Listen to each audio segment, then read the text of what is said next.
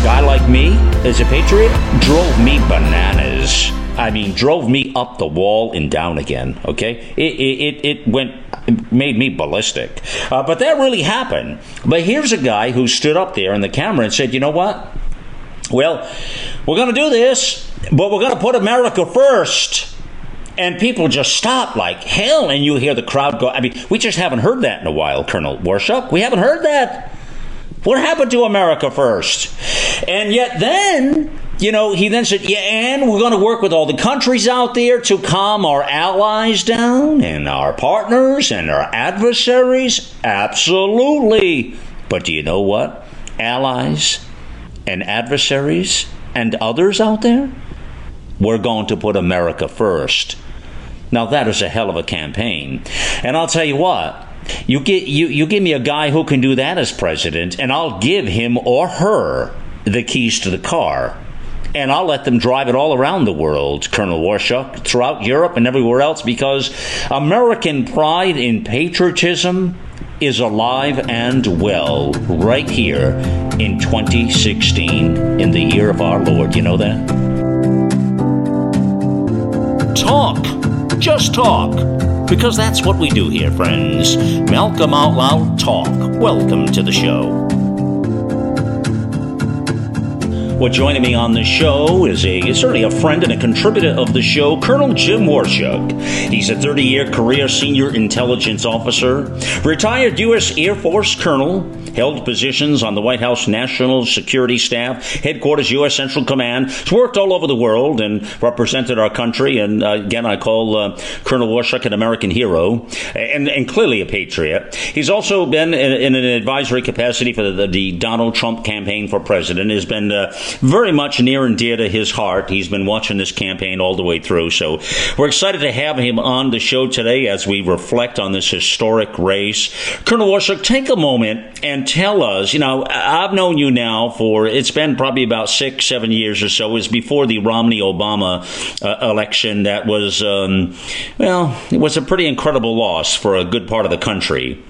And a very strange election. But here we are here again, another hard-fought battle. And I just talk about patriotism and what this means to our country, no matter who you are, Republican, Democrat, Independent, which in fact Donald Trump touched on his in his acceptance speech very early on the 9th that morning, right, Colonel?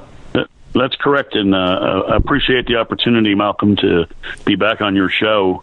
Very much enjoy everything that you're doing and your great platform and the opportunity you provide us veterans and military folks. This in fact was a very monumental election. You call it historic, I call it monumental. We lived the last 8 years in really a malaise, particularly when you look at it from the aspect of national security, the safety and security of our country, the things that have occurred in the last 8 years that really, I think, drove American people to where we are today, and the reason why they wanted Donald Trump. And you and I have talked about it before.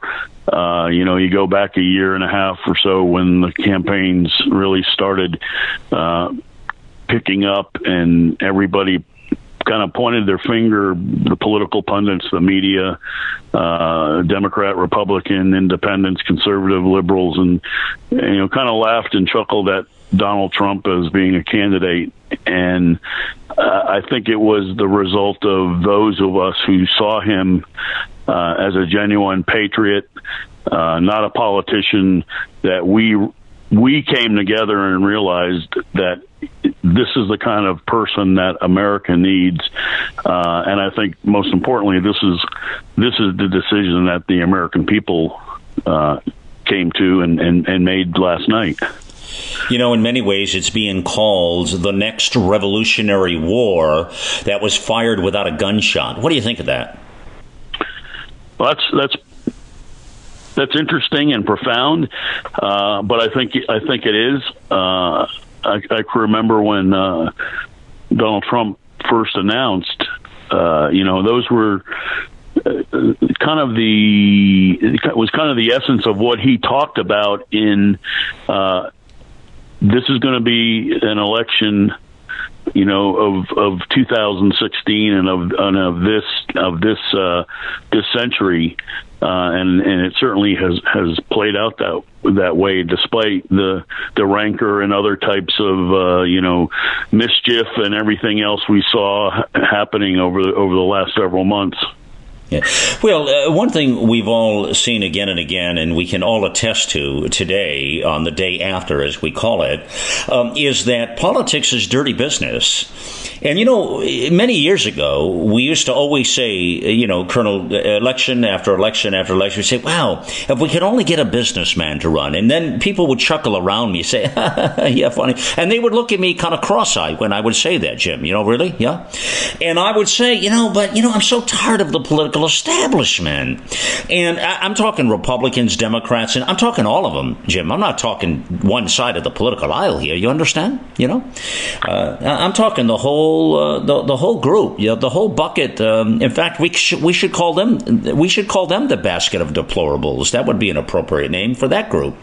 But I see that, and I would say that, and people say, no, it can't happen. It's not going to happen. But you see how ugly politics is, and then you recognize immediately why most people will not run for high political office, because everything that you've ever done in your life, everything you've ever been, every mistake you've ever had will come out, and you will be accounted for. It's almost, Colonel, it's almost to me like Judgment Day. It's almost like you're in front of like the pearly gates, and and it's like Judgment Day. It's like, well, you did this when you were 4, you said this on the bus when you were 40 or 50, and you did this when you were 30, and you said that. We have all done stupid things. I mean, I don't know of anybody in my life who has the sanctity of being perfect, Colonel. I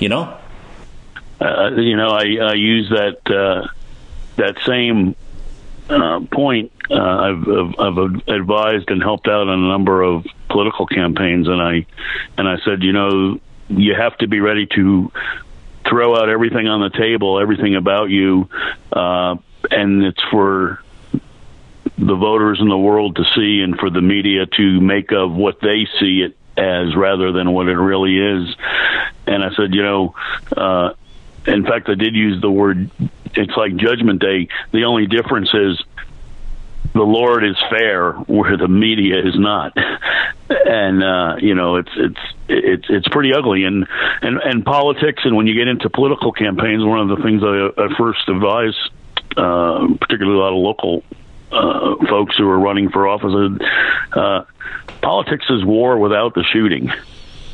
It is cutthroat, it is dirty, and you have to be able to be ready to stand up to whatever they throw at you, whether it's from your opposition party or from your opposition candidate or from the media or from whoever. There are going to be people out there looking to target you and smear you. So it is a dirty game, and you are so right on that, Malcolm. I want to share something with you, Colonel. The other day here, there were folks around me that were really concerned about this election, and there were some really passionate people in regards to loving Donald Trump and the movement he had created, and there were some really strong, passionate people that loved the rise of Hillary Clinton and where she was at. And I was listening to both sides, quite frankly. People I respect on both sides of the aisle, and I would hear them, and they would tell me their concerns, and I would sometimes get upset a bit. My system, like I would think, wow, I don't know, I'm a patriot, but I'm also sort of a fix-it kind of guy. Colonel, I want everything to go right. I love our country incredibly so, and I love Americans and all that we stand for. And I couldn't be prouder, really and truly, to be an American today, again, no matter what it was. But you know what I said to them? This is before the election now, in the days leading up to the election. And I said to them this: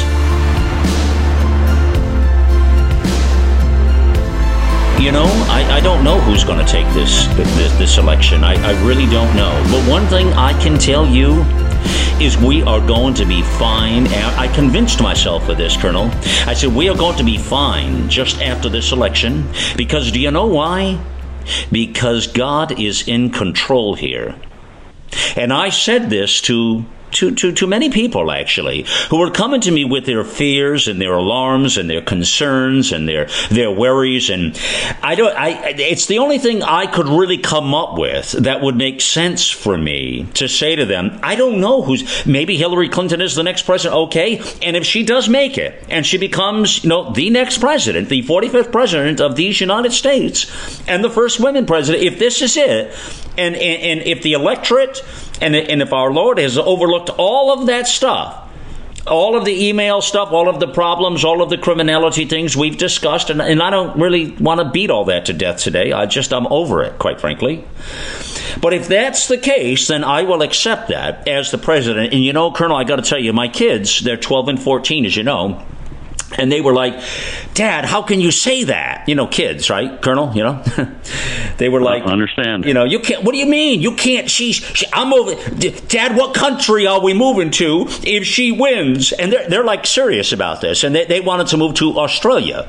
And because they hear all the celebrities say they're going to move to another country if Trump won. I'm wondering when all these celebrities are going to leave, by the way, if we can get them a ticket or something. Or maybe you'll help me create some fundraising so we can buy them tickets and get them out to assist them. That would be lovely. But anyway, so it was Australia was the mark, and my kids were sort of on this thing. I said, no, it's going to be fine. Whoever's going to be president, it's supposed to be that way. And they looked at me and they didn't quite understand what I was talking about, Colonel. But I really do believe that there's a purpose to everything that is happening. And I do believe that God is in control here. Very much so. He sets our destiny. I firmly believe that. He gives us the opportunity for us to make our decisions, and knowing full well that we will perhaps do the right thing, but also sometimes we don't do so much the right thing. But you're right. I believe he has set our course. We may need a little nudging here and there, and I think we came together and took advantage of that opportunity yesterday, and it played out as it is that we found out at around 3 this morning. I'm still a little perplexed. I was looking at the electoral map a little while ago, and they still had not declared Michigan and Arizona and a couple other states yet for either one. I'm just kind of sitting there wondering, okay, so they've given Donald Trump 279 and Hillary Clinton 228, and I'm just kind of sitting there wondering. He may go over 300 yet. We don't know. He may go over, yes. He may go over 300. And that was a prediction that his campaign had made, that they were looking at upwards of 325, and I reflected back on that last night, talking with some folks at the watch gathering we had, and I said, he has some very good people working for him who, you may not see them in the limelight. They're behind the scenes, and they're the people who are guiding him and telling him where to go. Don't go to this state now, go to this state, go to this venue, go do this. We were watching a lot of them. What was scheduled suddenly changed. So, I mean, he obviously had some great guidance and advice to get him to go where he needed to do, and they had kind of talked about that they would see us somewhere around 300 electoral or plus votes. Well, you started to see that happen. The momentum. It's all about momentum at that point, and you started to see it. And you seen Florida was going to be close, and there were a lot more. The Hispanic vote, was much higher in Florida, but there were a lot of people who came out. Now, here's the thing I want to say to you. This is important. I get your view on this here, but. One of the things I've seen that gives me the reason I feel we're victory this morning for all Americans is this. I don't think, Colonel, America is a far left country. socialists, extreme progressiveness, socialists. I don't believe that. I also don't believe America is a far-right country with the lunatics on the right or the left. So I don't think that. So here's what I've seen over my lifetime. What I've seen is this. Back to the path that you just talked about, and you just said when we meander too far this way or that way, we seem to get a correction. Well, that's kind of been my talking point over the decades here, is that anytime I've seen our country go down a path that heads towards that extremism, it tends to bounce back. That has been one of the proven principles that I've seen of greatness that keep us sort of sane, if you will, sane. And there's a lot of power struggle behind things here that we've seen in this election with Trump, who's a clear outsider, who's not in the inside establishment, Colonel. And so he is totally like, he doesn't know where the bones are buried. This man has no idea where the bones are buried. It's that way, friends. Whereas, obviously, a Hillary Clinton presidency, she knows where the bones are buried. Now, what does that mean? Well, you do the math. And we were already headed down that far left yellow brick road. And I know, so I'm not talking about those get upset with me because I'm talking, listen, I'm talking about all America needs to understand that our country is better served when we're political center, where Americans are, and not far either side of the aisle. What do you say to that? I think you're correct. I think that's where most Americans want to see us. With that, I think, though, there are certain aspects to governing that Americans want to see us at sometimes be more conservative. Certainly when we get to national security and law enforcement, people want to live in a country where they can go out at night anywhere in the country and do things with their family and not worry about the safety and security of their kids if they're walking the streets to go to a friend's house at night to a birthday party or something like that. And growing up myself and looking back on what I was able to do as a young kid, as young as 6 and 7 years old, walked all over the neighborhood for miles and miles at all times of the day. I would leave the house at 7:30 in the morning in the summer to go to a friend's house and be gone all day long, and we would be all over town going and doing whatever we were doing, not getting in trouble, of course, but and my parents never felt worried or wondered where I was or if I was in harm's way. You can't do that anymore. I mean, everything is practically moving your young kids around by car or by bus or carpool or something. It's just, you just don't let them go walking all over town at that age. But back in our time, there was never a fear. That has changed, and I think Americans want that back. They somehow just wish that they could get to that. How we get there are those who say we may go too far to the right in order to get that back. Of course, that may be the only way we can do it. I think the liberal side has tried to go in the other direction to solve problems, and we find that we have created even more problems. So I think what they saw in this election, what they saw in Donald Trump, was the politics out of the picture, and just a individual who perhaps used a little more common sense, and it may play into his process of decision making, where a little bit more common sense is involved rather than some great liberal political dynamic to solving a problem. Well, I know many of you are scratching your head when you hear that, because you're saying, Colonel, come on, common sense in politics? What are you talking about?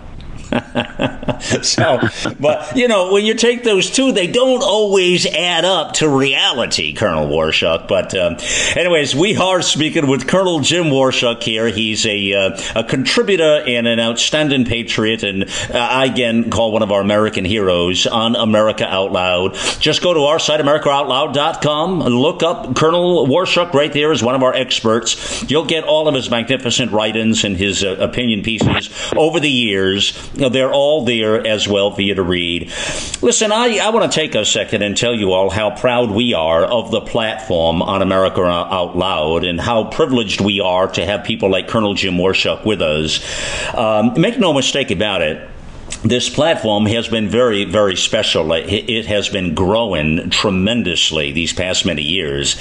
Again, this was not part of my master agenda, as I've told you folks at one time or so before.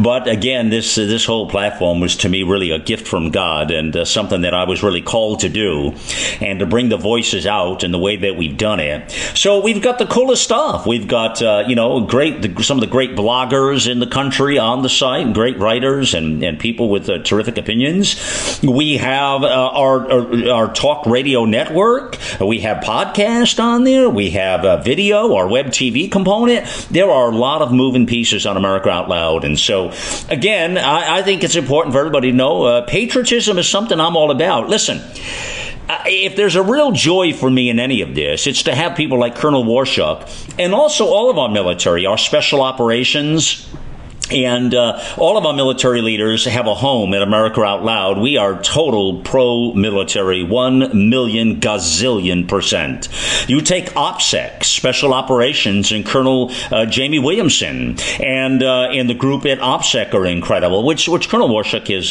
helped them out as well and been participated in that. Again, some of the best people, some of the best patriots you'll find there, and they have their show, OPSEC Radio, on the Talk Radio Network, by the way, the podcast as well, so that's real cool. And then we've got, our not only our military, but our law enforcement, Lieutenant Randy Sutton, Blue Lives Matter, all the people that we support wholeheartedly here at America Out Loud as well. We really, really appreciate. And we have a whole lineup of new shows. I just want to take a moment to tell you that. And you got to check out Orwell 2084, incredible host there. David Boron, a really interesting man. If you haven't heard him, Colonel, you got to listen into him. David Boron is the host, and it's another patriot, by the way, but George Orwell 2084. He's a privacy expert. That's why his show is named that, affectionately so. And he's one of the new shows on our network, as well as OPSEC and many others, by the way, that we have there. So go check it out. We continue our expansion there. There's a whole lot I want to talk to about here with Colonel Waurishuk today, and to really get a sense now that we are on the day after. And America has spoken. And, it's not all the time that our country, by the way, delivers an unencumbered path forward and an approach which is what we call undivided government. Usually folks vote for divided government, and it's sort of a checks and balances. But I think the folks have probably seen that we've gone so far down the path of, kind of getting borderline socialist now, getting a little uncomfortable and a little itchy for some of us patriots here, in all fairness. And that I think that, I think the American people spoke up and gave the House, the Senate, the presidency. That doesn't happen a lot, Colonel Waurishuk, huh? That's a good point. In fact, I was just reading a piece earlier today, and if I stand correct here, what I found was it says Republicans will now be in control of all three branches of government for the first time since 1928. Get out of here! Are you for real? I saw that up on a friend's blog site, and I said that's got to be really, really interesting and profound. And my first reaction was, and also we gained some governor seats as well. So my reaction is, so we have no excuses. we've got to get it right this time. If this is the way it is, we have an opportunity to really do things. And Donald Trump has been given the tools. When I say tools, I mean the Congress and the governors and everybody else to work with him. So we've got to get it right, and here's the opportunity where I think Americans out there need to demand of their representatives in Congress, Republican or Democrat, their governors and all their political leaders, to work to rewrite the flaws of the last 8 years and help this new president achieve what he needs to achieve, not for himself and not for his legacy, but for America as a whole, to make America a leader in the world. And I've talked to a lot of foreign analysts and political pundits and reporters in the last month who have come to this country to witness this election, and every single one of them were saying is, we want America in a leadership position in the world. We may not like your president, but we want America to be the leader in the world. We want to respect America the way we've always respected it. We don't have to like it, but we want that respect because we know, as in the past, America will do the right thing, and that's the most important thing. And America will do the right thing. That's what they want to see. They feel, amen. And we set that precedent, in 2 world wars where we went to the rescue and of Europe and Asia, and we've done things. It was always whenever there was a catastrophe or natural disaster in the world, it was America who was there first, helping out, whether it was an earthquake or a hurricane or a cyclone or whatever, a typhoon. We were always there, and I think that's what the leadership that the world wants to see. They don't want us to dictate how the world should be. They just want to know that America will be there when there are situations that need to be taken care of, and I think they're right, and we used to do that, and we played a major role in the world. And this notion of, well, we're going to be just like every other country in the world. I don't think human nature is to be that way. We always look to someone as the adult in the room, depending on the situation, so to speak.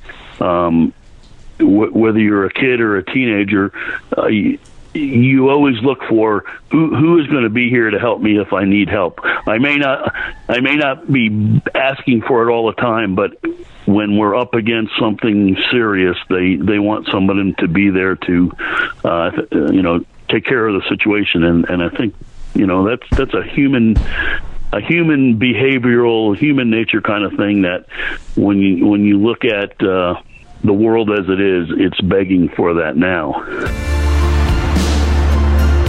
Well, there's a lot of great talent in the world, and that's why we have that right up top of America Out Loud. Let the silent voices be heard. And we're actually doing that back at America Out Loud Talk Radio. You'll find a whole great lineup of shows there. Check us out, AmericaOutloud.com. We podcast all the shows there. You'll find this show right there and many others. Or you'll find us also streaming now.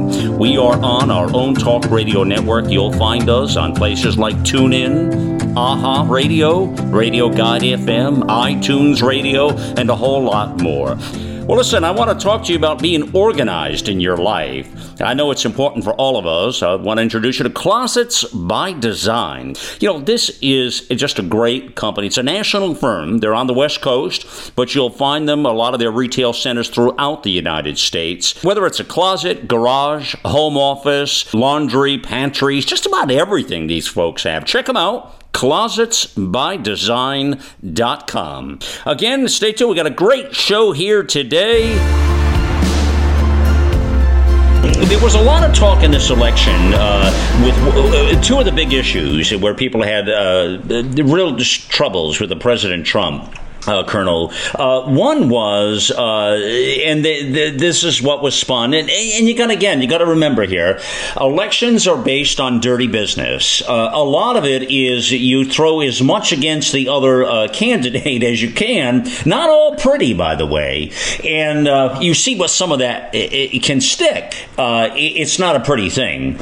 It's very dirty, in fact. But you see, the reason for this is the power, and the problem is the people who seek the power often are sometimes, not to be a funny guy here, Colonel, but can oftentimes be the lowest possible denominator in our society. And I'm not trying to be a wise guy here, but I really believe that many of these power seekers are the low crawlers, if you will, in society. And so back to this mud throwing back and forth. So a couple of the big issues against Donald Trump that people were having a hard time struggling with. One was foreign policy. One was Russia. Russia was made a real campaign issue.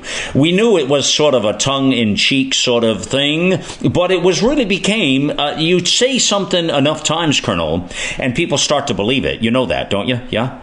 Absolutely. I mean, absolutely. I keep telling you the same thing time and time again. You're going to believe it at some point. So that's part of the big challenge here. So Russia was a big issue in this election, and foreign policy as a whole. But you know, when that whole foreign policy argument was brought up, I don't know any president who takes the White House who is supposed to know all the ins and outs. There's no way they know because they've never been in that position before, Colonel. You take Barack Obama when he came into office. He didn't know anything. He was a junior senator. He was as green as they could be. I mean, you know, so what makes this any different when they started saying, well, he didn't have the experience? Well, experience what? Experience you mean the experience where he's already screwed up, you mean? Or the experience where he's already been corrupt, you mean? Or the experience where he's put a server to house his emails in his home, possibly, or whatever the hell it was? Is that the experience you're talking about? Again, I know I'm being a bit of a wise guy here, but you understand what I mean by this whole thing.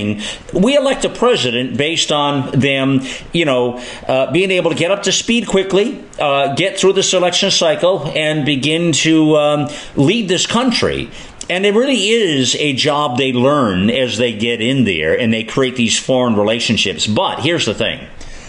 So, you know, what happened overnight now into the 9th was President Vladimir Putin, the Russian president, who there's been a lot of conversation about on here, much of it overblown and overspoken, by the way. And Colonel Waurishuk, you know a lot more about this than myself and many listeners about this this relationship, if you will, with Russia and the United States. But I want you to take this in just a second, but let me say this.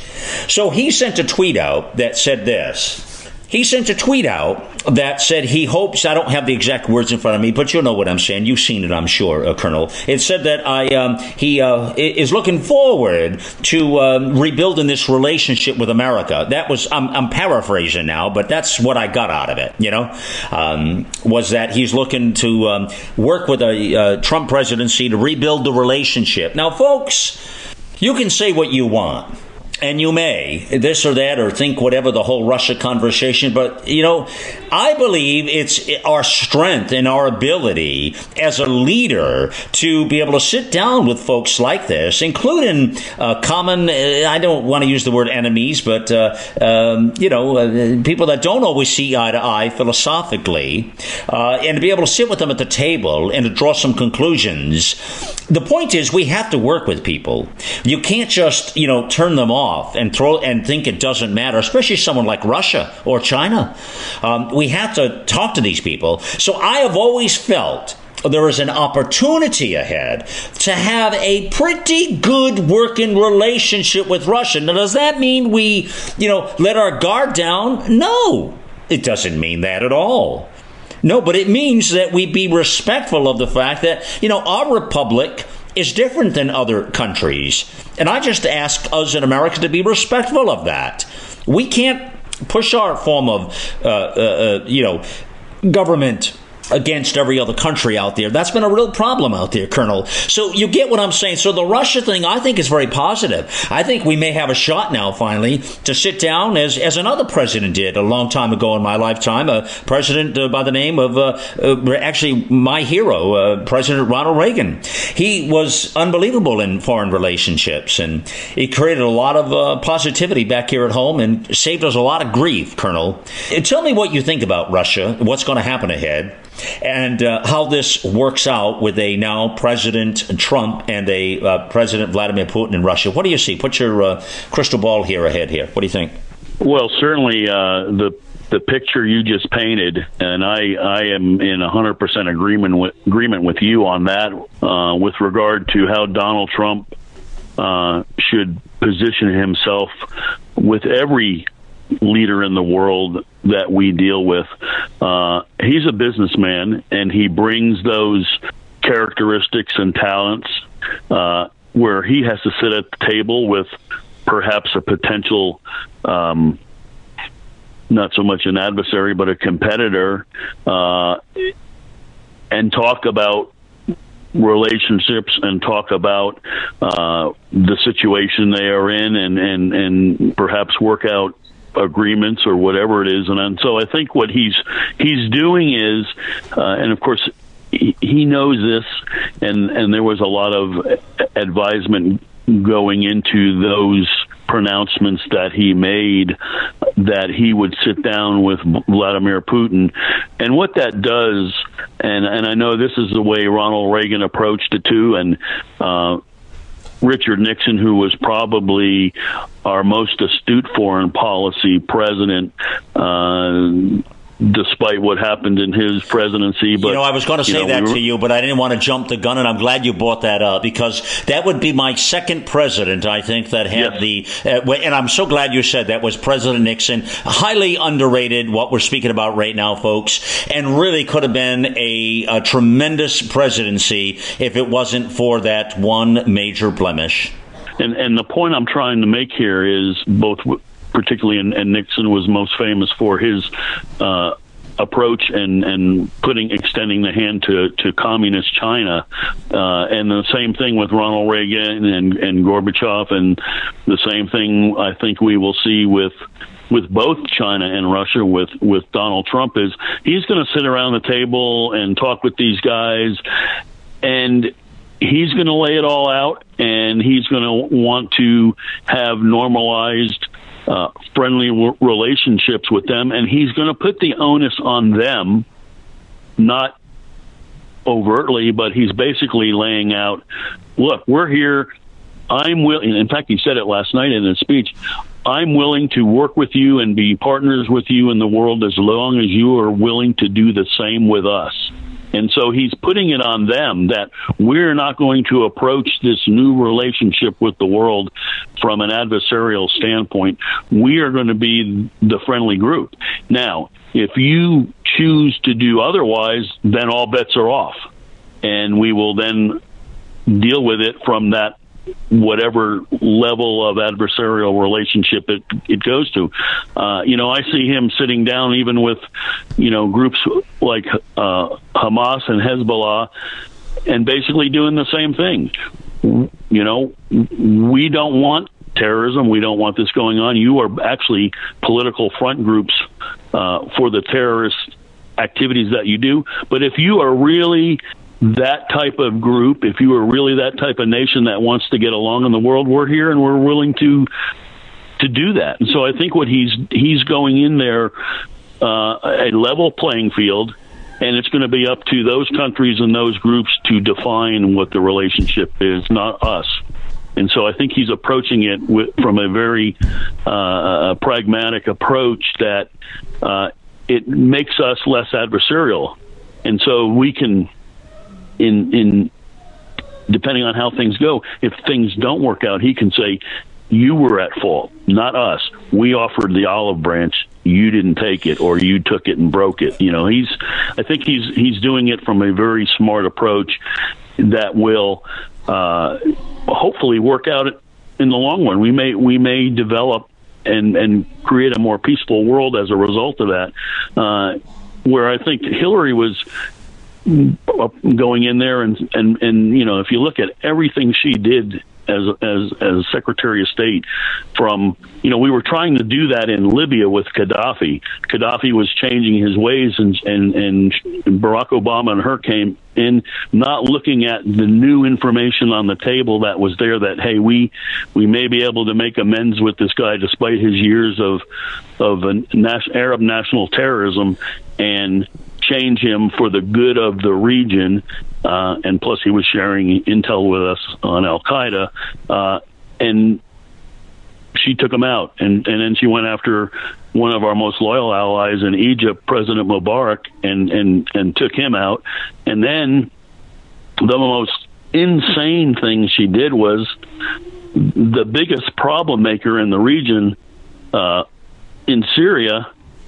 She said that the guy was a reformer, and we were basically, our policy had been for years to keep him in a box and keep him contained while we dealt with the other problems in the region, and then we could go back to him later after we solved other problems. And she just turned the card upside down, and the Middle East is the way it is. And I have to honestly, having served many, many years in the region under multiple presidents, really upset the apple cart in the Middle East, and it is what it is because of both her and Obama and John Kerry. Just totally incompetent and inept at doing foreign policy, foreign relations, and national security strategy. Well, the pieces you just laid out there are very informative for everybody to hear what's really happened. And what you've just set up really is the unraveling of the Middle East, what really happened.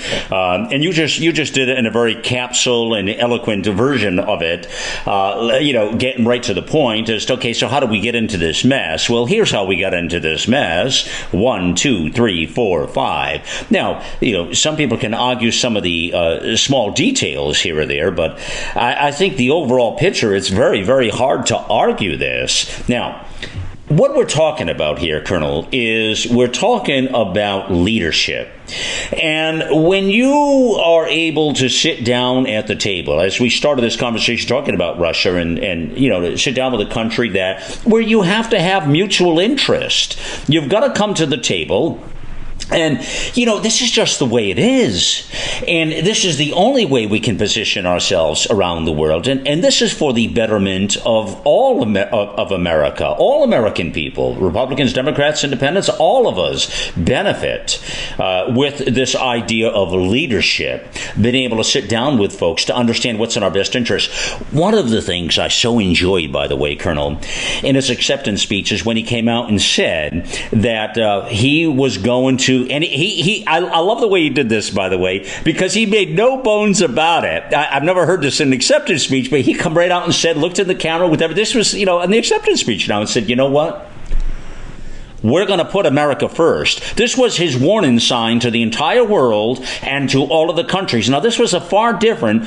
Now, I know I'm going to be a wise guy here again in a minute, but the way this started in 2008 when Barack Obama went around the world really apologizing, not really, he definitely apologized for American greatness and exceptionalism, which, by the way, for a guy like me, as a patriot, drove me bananas. I mean, drove me up the wall and down again, okay? It made me ballistic. But that really happened. But here's a guy who stood up there in the camera and said, you know what? Well, we're going to do this, but we're going to put America first. And people just stop like hell, and you hear the crowd go. I mean, we just haven't heard that in a while, Colonel Waurishuk. We haven't heard that. What happened to America first? And yet then, he then said, yeah, and we're going to work with all the countries out there to calm our allies down and our partners and our adversaries. Absolutely. But do you know what? Allies and adversaries and others out there, we're going to put America first.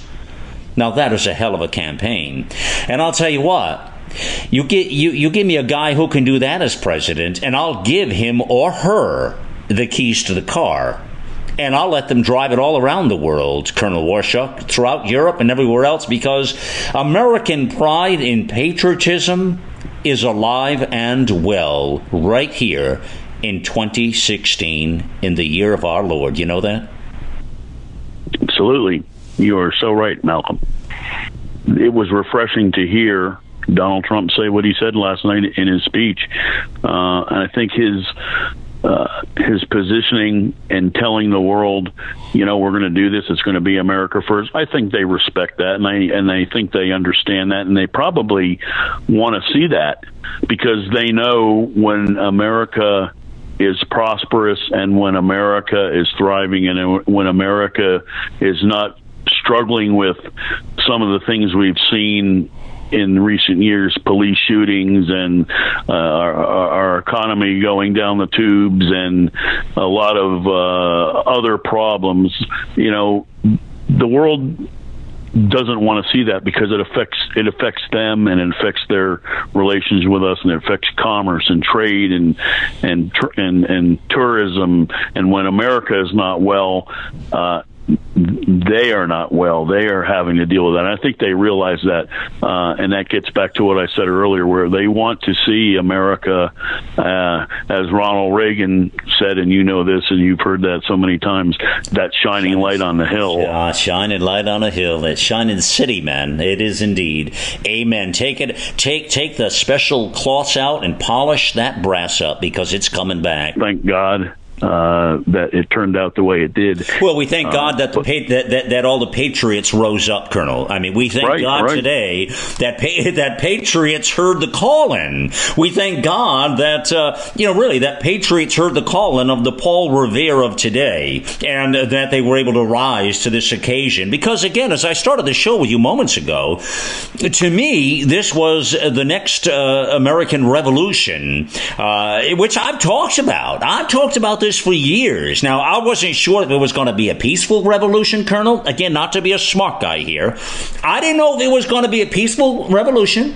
I did not know if it was going to take, need some of our guns or bayonets or what do you call it, pocket knives or what have you, baseball bats. I wasn't sure. But I was sure of this, that there was going to be an American Revolution ahead. I've seen it coming. I've seen it coming for years.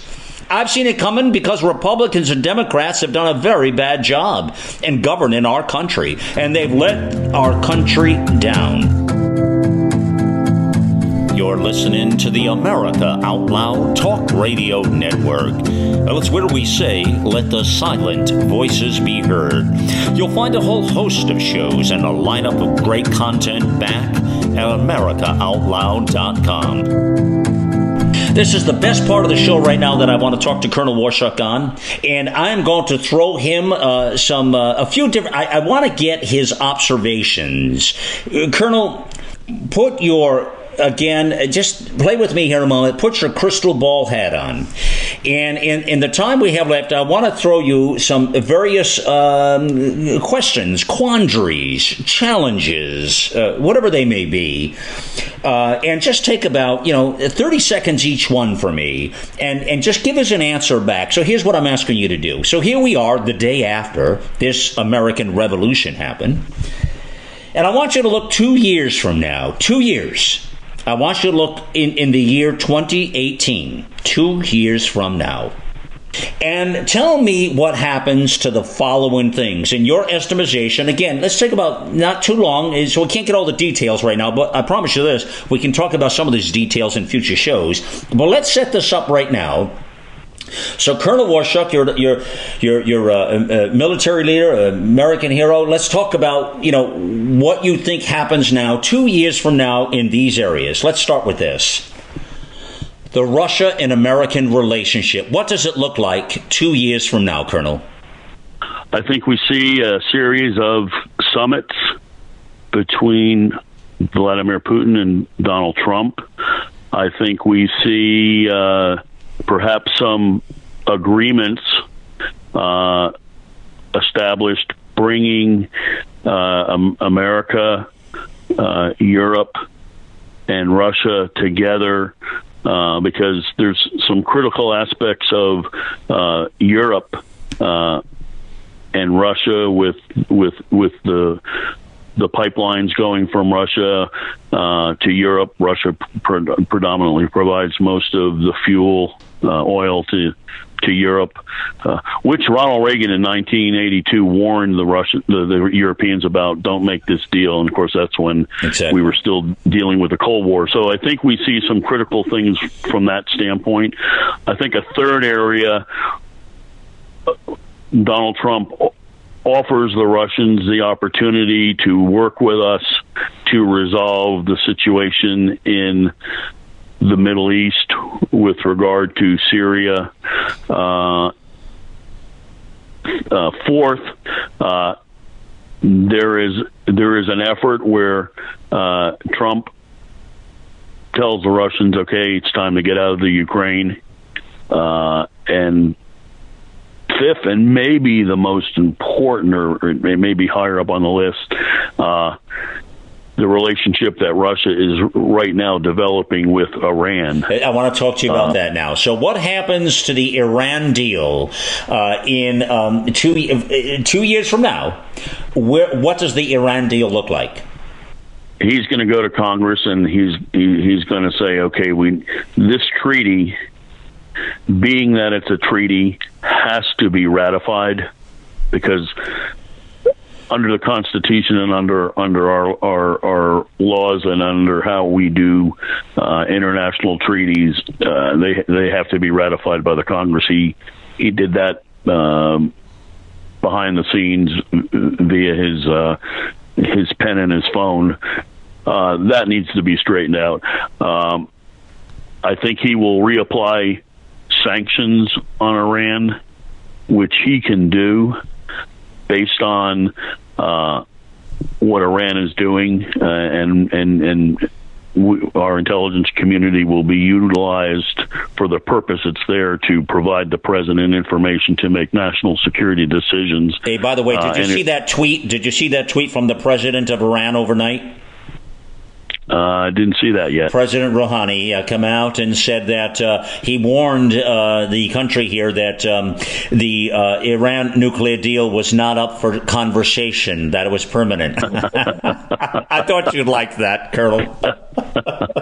Well, that coming from Iran really doesn't. You mean you're not surprised? You're not floored by that? I'm not surprised at all. That's a sign of that's being defensive and a sign of desperation on a part of Iran. They're scared. Oh, they are. I really think they're scared because if we put sanctions back on, I don't know the technical details of being able to. He may, if there is money that has not yet made it to Iran out of the 150 billion, he may be able to turn the spigot off on that and stop it.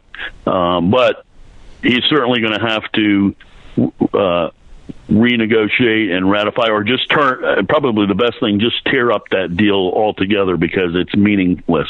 Well, that's what they've talked about. That's what they've talked about. But does it? That's the point. And okay. And the thing is, we will have to put in place mechanisms to prevent them from going down the road of building it. They're only months away from actually developing a nuclear weapon. And let me add this part, if we have time, and in fact, it might be a great discussion down the road, another show to talk about. I've worked a lot on Iran over the years, and what I do know and what I can say is the Iranians know that if they get a nuclear weapon, the second it's operationalized, they have to use it. They don't have the opportunity to flaunt it and walk around and say, don't mess with us, we have a nuclear weapon, the way Kim Jong-il in Korea does, and, other countries that have weapons. They will not get that opportunity. The Israelis will not give them that. And by the way, the Prime Minister, our hero as well, Prime Minister Benjamin Netanyahu, came out and also tweeted overnight and sent message to President Trump that he is a true friend, a true hero of Israel, and he looks forward to working with him. And I can tell you right now, friends, and I'm sure Colonel will agree with me, that let me just say that there's more, and I'm going to tell you right right now, and I think the Colonel will endorse this, but let's just say that the champagne is pouring loud and fast in Israel today. Absolutely, and you can buy me the drink at the bar, or I will buy you the drink at the bar. I think Netanyahu will be the first guest that Donald Trump has at the White House as far as a head of state. You know what? I hope you're right. I hope you're right. And long overdue, he will present Israel, and for those of the folks out there who don't understand or don't know the meaning of a state dinner, which is very, very high. Presidents do about maybe 4 a year. And it recognizes close, deep friendships with countries. I've actually, when I worked in the White House, attended several of them, and it is a big deal because it starts out with a military they're fabulous. salute on the South Lawn. Yeah.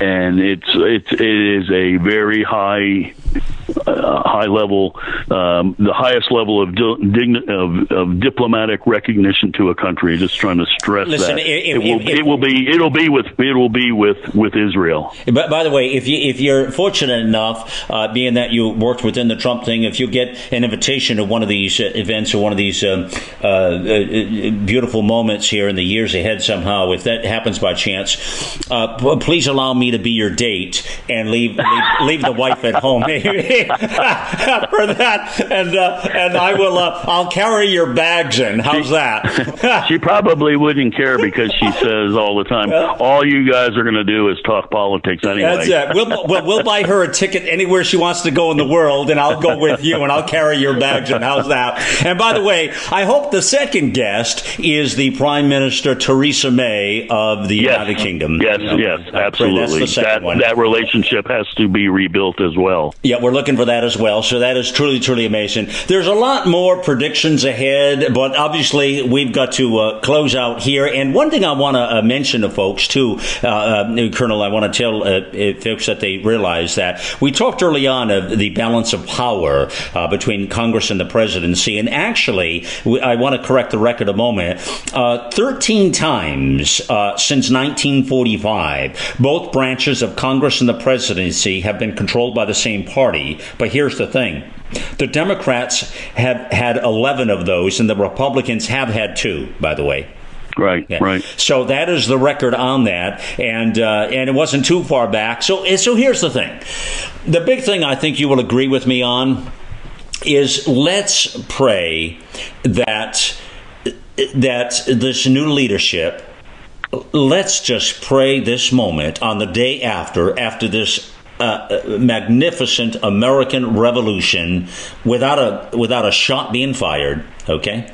Let's just pray that they do the right thing. So often I have been critical of all politicians all over the aisle, up and down, for promising things they don't do when in office. And God help us now. The fact that you have now chosen a President Donald J. Trump as the 45th President of these United States in this historical moment of time. I pray with all of you today that this president does the right thing. I know he's a patriot. I know he said he loves his country more than once, and we do as well. And I will say to you, friends, that we will hold him accountable